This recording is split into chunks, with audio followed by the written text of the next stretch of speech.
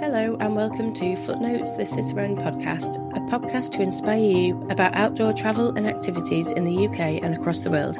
I'm Hannah, and you can email me with your thoughts or questions on live@cicerone.co.uk. Today I'm here with Nikke and Jacint, authors of the Cicerone guidebook to the Robert Louis Stevenson Trail, or the GR70 as it's named as well. This is a long-distance route through France's Valais and Cevennes regions, and Nikke and Jacint will tell you more about it. Hello, Nikke and Jacint. Hi, Hannah. So the route, basically, it starts from Le Puy and Valais. Forgive our French pronunciation, because we are not familiar with them entirely. However, the route is a 275-kilometer long distance trail, starting from Le Puy and Valais, ending in Alès. So not the whole route was part of the official GR70, but recent years they added the last section between Saint-Jean-du-Gard and Alès to the official trail as well, because most people finish their walks in Alès anyway. Robert Louis Stevenson finished his trail in Saint-Jean-du-Gard, where actually he sold Modestine, his donkey, with regrets. Of course, the trail goes through a high plateau in the beginning, before actually heading up to the highest point, which is Peak of Phineas, 1,699 meters. That's where it gets a bit more mountainous. The high plateau is relatively easy, so I would say it's a very good trail to start for someone who hasn't done long distance trail before, because the trail eases the person into the walk nice and gently, and then it just gets a little bit harder towards the end. Okay, so before we get into the actual talking about the route a bit more, we don't normally start off our podcasts talking about donkeys. Who is Robert Louis Stevenson, and why did this random Scottish guy end up walking through France with a donkey? Yeah, that's a really good question. So Robert Louis Stevenson was a Scottish writer, and he spent lots of time in France. And in 1878, he spent 1 month in a small village near Le Puy. It's called Monastir-sur-Gazille. And after a month, he decided to walk all the way to Alès. He was in love with an American woman who was 10 years older than him, but she went back to America to divorce her husband. So Stevenson wanted to use the time because he was left alone in France, and also he was waiting for a letter from her. And back in those days, you couldn't just get a letter anywhere in France, so he had to go to a post office in Alès. So he bought a donkey, and he walked for 12 days with a donkey all the way to Saint-Jean-du-Gard. And along his way, he met lots of people, and he wrote about his experience in his journal. And basically the GR70 trail follows roughly his footsteps through the Cevennes. I say roughly because we don't exactly know which route he took, because back in those days they didn't have signposted paths, trails for hikers. People didn't just go for a hike, so it was very, very unusual for someone just to walk for days and days and days. So the locals weren't quite sure about the whole thing. So the trail connects these little villages where he stopped with a donkey. And some nights he spent in the woods, white camping if you like, but obviously he didn't have a tent or anything like that, so he just slept in the woods. Other nights he spent in gîtes, and walkers these days probably will do the same thing, not to sleep in the woods, but to spend the night in gîtes or very, very small family-run accommodations in teeny-weeny villages. So the locals made really good business out of this trail, because some of the tiny villages probably you wouldn't visit if it was not for Stevenson. So back to the donkey.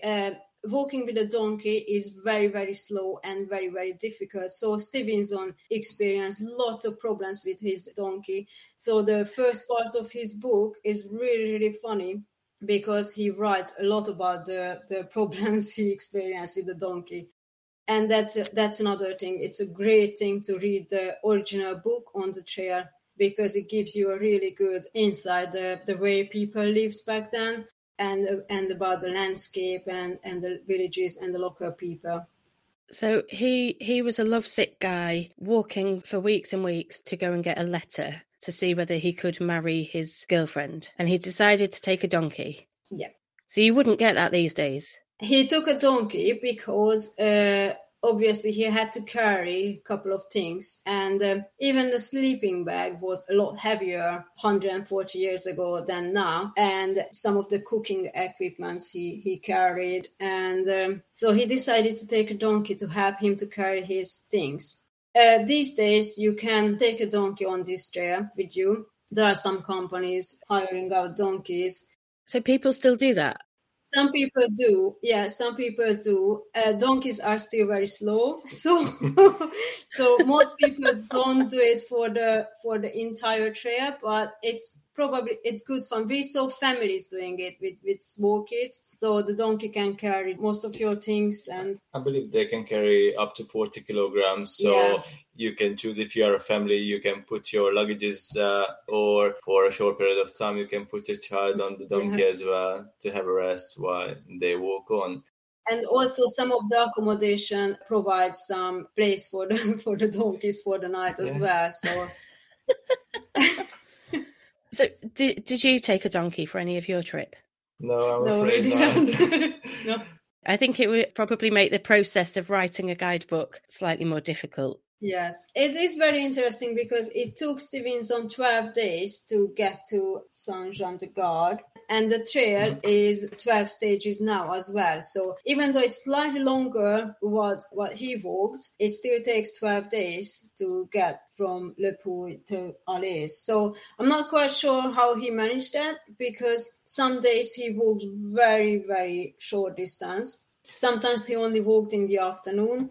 He took it very leisurely, especially at the beginning, because he spent mornings writing up his journal, and then he had lunch with the locals, and he only set off in the afternoon. And then it was late September, so it started to get dark earlier, so he had to stop and spend the night somewhere. So, yeah, I highly recommend to read the book on the trail, because it's really good. Yeah, I can see why his book would be a complement to your book, but you probably wouldn't want to rely on that for navigation. No. But you do follow the route as closely as you can. Yeah, so it's a way-marked route now, so it's really easy to follow. You don't have to rely on Stevenson's book to follow the route. And what's the walking like? I mean, 12 days is perfect for a 2-week holiday. You mentioned that there are people that do it with families. So is it fairly easy walking? Yes, I would say it is. There is only one stage you can't make any shorter what it is in the book. And that's quite a long stage. But apart from that, all the other stages, you can make them even a bit shorter if you like. So you can stop in a different village. You don't necessarily have to stop in the villages we mentioned in the book. However, these 12 stages are the main ones. So most of the time you find these 12 stages everywhere. So these are the most popular stops, I would say. This is the closest you can get to Stevenson stops as well. But there is an option to stop somewhere else, but doesn't matter where you want to spend the night. You probably have to book it ahead, because this is a very popular trail. And so in the summer, lots of people walk the trail, and in some places there aren't many accommodation available. Sometimes it is very important to look further out from the trail. So sometimes you don't find accommodation in a certain little village, then you have to look further away. You may have to walk an extra couple of kilometers or even more to stay somewhere. It happened to us as well. So yeah, it is part of the experience too. Yeah. In our guidebook, we try to point out these things. So we try to have the walkers with alternative accommodation options or villages if we could. Yeah, I mean, I think it's a fairly standard thing to try and book ahead in places, isn't it? Especially if you're going in the summer. Yeah. You know, it can be busy for all variety of reasons. So yeah, that's a good point. And camping as well. Can you do wild camping, or is it campsite camping? It's mainly campsite camping. We have seen many people carrying their big rucksacks with their camping equipment. Most of them who we spoke to, they stayed at campsites. However, we have seen even a family camping in the woods or on the side of the trail. I would say it's a yes and no. I would highly recommend campsites for obvious reasons as well. I think in the Sevens it's not National parks, Yeah. generally, they don't allow it. Yeah. But yeah, you will always see people who are breaking the rules. But most people, they stay in campsites. Campsites, yeah. So if the trail is quite easy, does that mean there's nothing challenging for more experienced walkers? Well, there are some sections which are long, so I would say it's easy, but you still need to have a reasonable level of fitness to do this trail. And walking for every day for 12 days, it can be challenging. and obviously the length of the sections, some of them are like 30 kilometers or 20 somethings, even on consecutive days as well. So you need to be a little bit fit for that, even though the terrain itself is not that challenging as an alpine trail, for example. You don't get very technical terrain on the route. Yeah. Mind you, there's a lot of people who think that easy just means boring, but that's not the case with this trail, is it? No, certainly. No, I think the landscape is beautiful, and you have this story behind it. So if you like reading books and you like the story behind this trail, then I think it's. And you get a lot of history as well as you go through certain parts. Obviously, the cities and the towns you pass through, they have lots to see as well. Yeah. So what's the landscape like that you're walking through? So we start off on a high plateau, basically, as we ascend from Le Puy and Valais. Generally, that part of the walk runs around 1,000-meter elevation. It's surrounded by fields and farmlands as well as forested areas too. But later on, as you reach the higher sections of the trail, you get proper mountains, forested mountains, and a view across the whole of the Sevens. And the very last stage, that's a little bit more trickier, I would say that's the most technically challenging for an ordinary walker. The last stage between Saint-Jean-du-Gard and Alais, because you get many very narrow trails with some rocky outcrops here and there. Sometimes you need to check your footing there as well. So you get all sorts of different variety of sections. Right. I think you probably knew I was going to ask this, so hopefully you've come up with some sort of answer to what your favourite bit might be. This always catches authors out because obviously you've done the whole route, you've written about it all. Most authors sort of squirm a little bit and say, why did you ask me this? Is it possible to come up with a favourite section? Yes. Okay, Nikki. So my favourite section, it has to be when we enter the Sevens. So it's between probably Le Brémard to Pont-de-Montvert. Pont-de-Montvert is a really pretty village, and as we were descending from the highest mountains of the trail towards the little village, it's just a beautiful area, and we had a great day because it was very sunny and there were lots of wildflowers and orchids along the trail as well. So it was just a beautiful, perfect day. And at the end, when we arrived to this small village, we went down to the river because it was a hot day, and it was really nice. And did you swim in the river? Well, we went in, let's put it that way. It was freezing cold, but it felt really great. After walking all day, it felt really good to go into this really cold water. It felt great. Yeah, get your hot feet in there and see the steam come off. And what day is that? That's stage 7. And then the following one, stage 8, is also very nice. But that stage 8 is probably the most difficult one, the longest one, but with some great views. So you don't really think about the kilometers because you have great views all day. It's very scenic. Yeah. And Yasin, what's your favourite bit then, do you think? Well, I have to agree with Nikki on this section. This is the most picturesque of all the sections. I really love having that little village down in the valley sliced by this river, and it's just almost like a fable-like landscape. It's really, really lovely.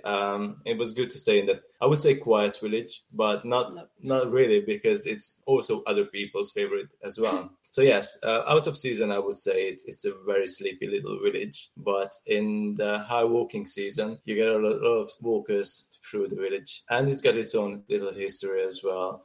Also, after the next section, you've got the Kasanyas area, which is also one of my favorite. The cover of the book depicts a viewpoint just after Kasanyas, which is overlooking basically the whole of the Sevens. I think it was the most beautiful view of the whole of it. It just totally blew my mind away. So I would add that to my favorite list, definitely.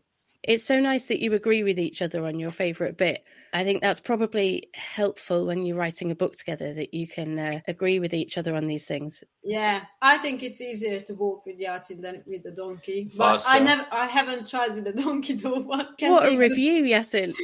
Oh, brilliant! He can take good photos. I don't think a donkey would do No, that. probably Modestin wouldn't do that. Can he carry 40 kilos? That's quite a lot. No. But we try to keep the weight to the minimum. You don't need much. So if you go as someone who got used to walking long distance trails, they learn their lessons probably after the first trip to take as little as possible. I carried some books, but Did you? Actual books? Yeah, I know. But we didn't take an egg whisk, what Stevenson took, and carefully got rid of it. Did he? Yes. See, his kit list is ridiculous. He takes a donkey and an egg whisk. Like, I'm going to follow your advice on kit. He threw his egg whisk away on day 2 or 3. We didn't throw anything away. So why would you even take an egg whisk? I know people weren't walkers then, and this was quite a new, strange activity. But even then, you can survive without an egg whisk for, I'm going to say, years. I could survive without a whisk for years. Yeah, I don't know. Yasin couldn't survive without a bottle opener, so we had to buy one on our first day in Le Puy. Yeah, first things first. I mean, if you go to France, or when you go to France, it's you need cheese, the wine, and nice bread they have. So that's what we lived on basically on the trail during the day. And in the evenings, obviously, we stayed in Gîtes, and they had wonderful food as well if we used their facilities. But nice, honest, local cooking. That's what we needed at the end of a long walking day. Yeah, exactly. It sounds really charming. I've got this nice image of the little sleepy French villages welcoming you with wine and bread and cheese. And it does sound really, really charming. In one place, there was no shops or anything like that, but we could buy cheese and wine from the butcher. Oh, that was in Le Pont de Montvert, our favorite little village. The bakery was open, so we could get some bread, and then we went to the butcher and we bought some wine and cheese. I mean, what more do you need? Yeah, you can survive on that. So you mentioned that in the summer it does get a bit busier and that you need to book ahead. But what's the sort of walking season for this route? So most accommodations are only open from April till October. So you only get a couple of months when you could do the walk, because most of the places close down for the winter. So possibly you can do the walk during the winter, but I think you would need more planning. They do get lots of snow in the winter, so it might not all be passable in the snow. I don't think many people do it. We spoke to a couple of the hosts where we stayed, and they said they don't have anyone coming through in the winter, so they keep closed during the winter months. Yeah. I mean, April till October is quite a long time, I think. Yeah. It's quite a long season. However, in April and May, you can still get some very cold days and even snow as well on the higher grounds, because it's a high plateau, so they do get a little bit of snow in April and May. So if you go that early in the season. And also the autumn months, September and October, can be quite rainy as well, I would say. So definitely I would aim for the summer months. And what's the weather like compared to the UK? It is quite nice, almost continental, but because you are high up, so you won't get that scorching hot days, or maybe you get an odd 1 or 2 days, but we only got the very hottest days towards the end, or closer to Alès, because that's a lot lower as well. So that's below like 600 meters, and you get almost like a proper sub-Mediterranean weather, so it gets quite hot in the summer. it wasn't too hot for us to walk in August, and most French people walk the trail during the August holidays. Okay. Well, that sounds like quite a mild summer option then. Yes, I would think so. If you'd like a copy of Nikkei and Jacint's guidebook to walking the Robert Louis Stevenson Trail, please have a look at our website, www.cicerone.co.uk. And because you're a podcast listener, you can use the code France to give you a 25% discount. Thanks for listening to the podcast, and I hope you get a chance to explore the Robert Louis Stevenson Trail for yourself. Is there anything that you think that we should talk about that we haven't spoken about? I think we mentioned most of the things. Probably we can talk about the trail and our experiences for like days, but yeah, as much as I love talking to you, we don't have that long. I know. I think one more thing maybe of the beginning of the trail, the town of Le Puy. It's a very popular destination for other walkers as well, because it's a crossroads of different trails, including the Camino as well. So many people start their trek from there. So you've got lots of history in the town. So I would highly recommend to have a day there before you set off for the Stevenson Trail, because there's so much to see and do and eat. It's really beautiful. So yeah, highly recommend it. Lovely. Why did the end change again? Because you said that Stevenson walked to Saint-Jean. And yeah, so Stevenson stopped in Saint-Jean-de-Gard because Modestine was too tired and she was declared unfit to travel. And Stevenson was really keen to get to Alais, so he couldn't wait there for days until they recover. And then so he took a coach to Alais. So lots of people do the same thing. You can take a bus to Alais and that's it. That's how most people end their trail. But there's a trail between the two towns. And when we did the trail first time, it was a really long trail and we had to follow lots of differently waymarked trails to get to Alais. But the following year, when we went back, the GR70 trail was extended to Alais. So we had like fresh waymarks to follow. So because lots of people wanted to do the trail all the way to Alais, they basically made the route all the way to Alais. Officially, yeah. So now you can see the official GR70 signs all the way to Alais, which is very helpful because the last bit was a bit tricky without them. So I'm glad we went back we went back. So in the book, you can see the new official ending, basically. Yeah. And what happened to Modestine? So Stevenson sought her. So she probably went in a pie. I would like to believe that then she had a more restful life after that big trek. A happy retirement.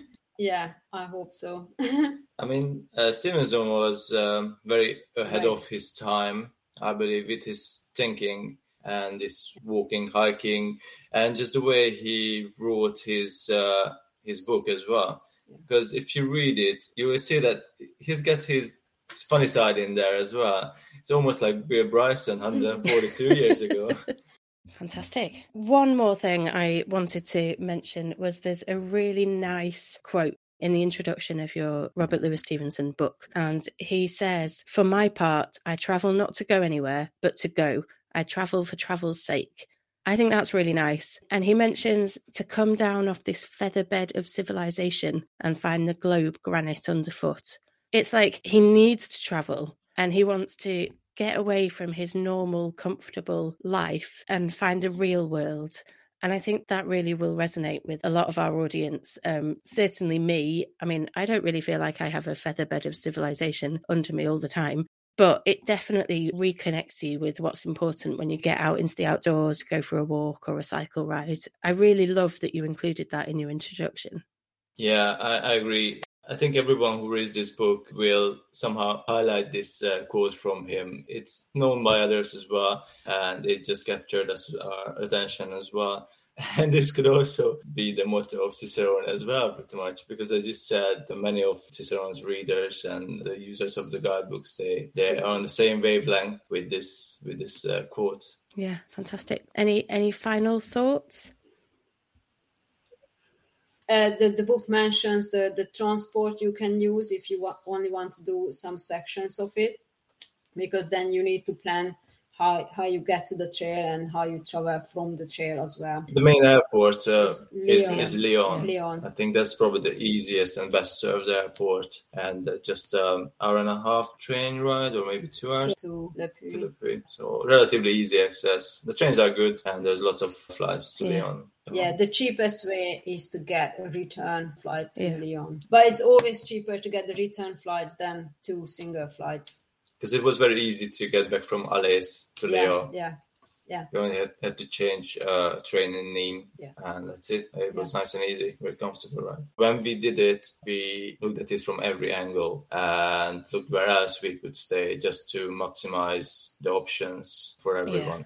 And also, I think the 12-day we wanted to stick to, because Stevenson did it in 12 days as well, and that's a quite optimal but length you as can well. go slower if you wanted to. Yeah, definitely. And some people do it faster. You can just go there and do like the first half of it or the second half of it. If you follow the book, and you have the added help, so you know which villages you would like to stay, so that makes it easier. Oh man, fingers crossed this is the summer that we can go and do stuff. All right, well, it's been really nice to talk to you. And you. Bye. Take care. Bye. I hope you enjoyed the latest episode of Footnotes, the Cicerone podcast. I'd love to know what you think, or if there's anything you'd like us to cover in future episodes. Please email live@cicerone.co.uk or leave a review on your favourite podcast platform. You can follow or subscribe to the podcast to make sure you don't miss new episodes, or sign up to our newsletter for all our latest news, events and guidebooks. Visit cicerone.co.uk for further details. We'll be back in a couple of weeks, but in the meantime, please come and join us on our social channels. We're on all the main ones at Cicerone Press, and we also have a Facebook group, Cicerone Connect, where you can meet and chat to other outdoor enthusiasts. Thanks so much for listening. We'll see you soon.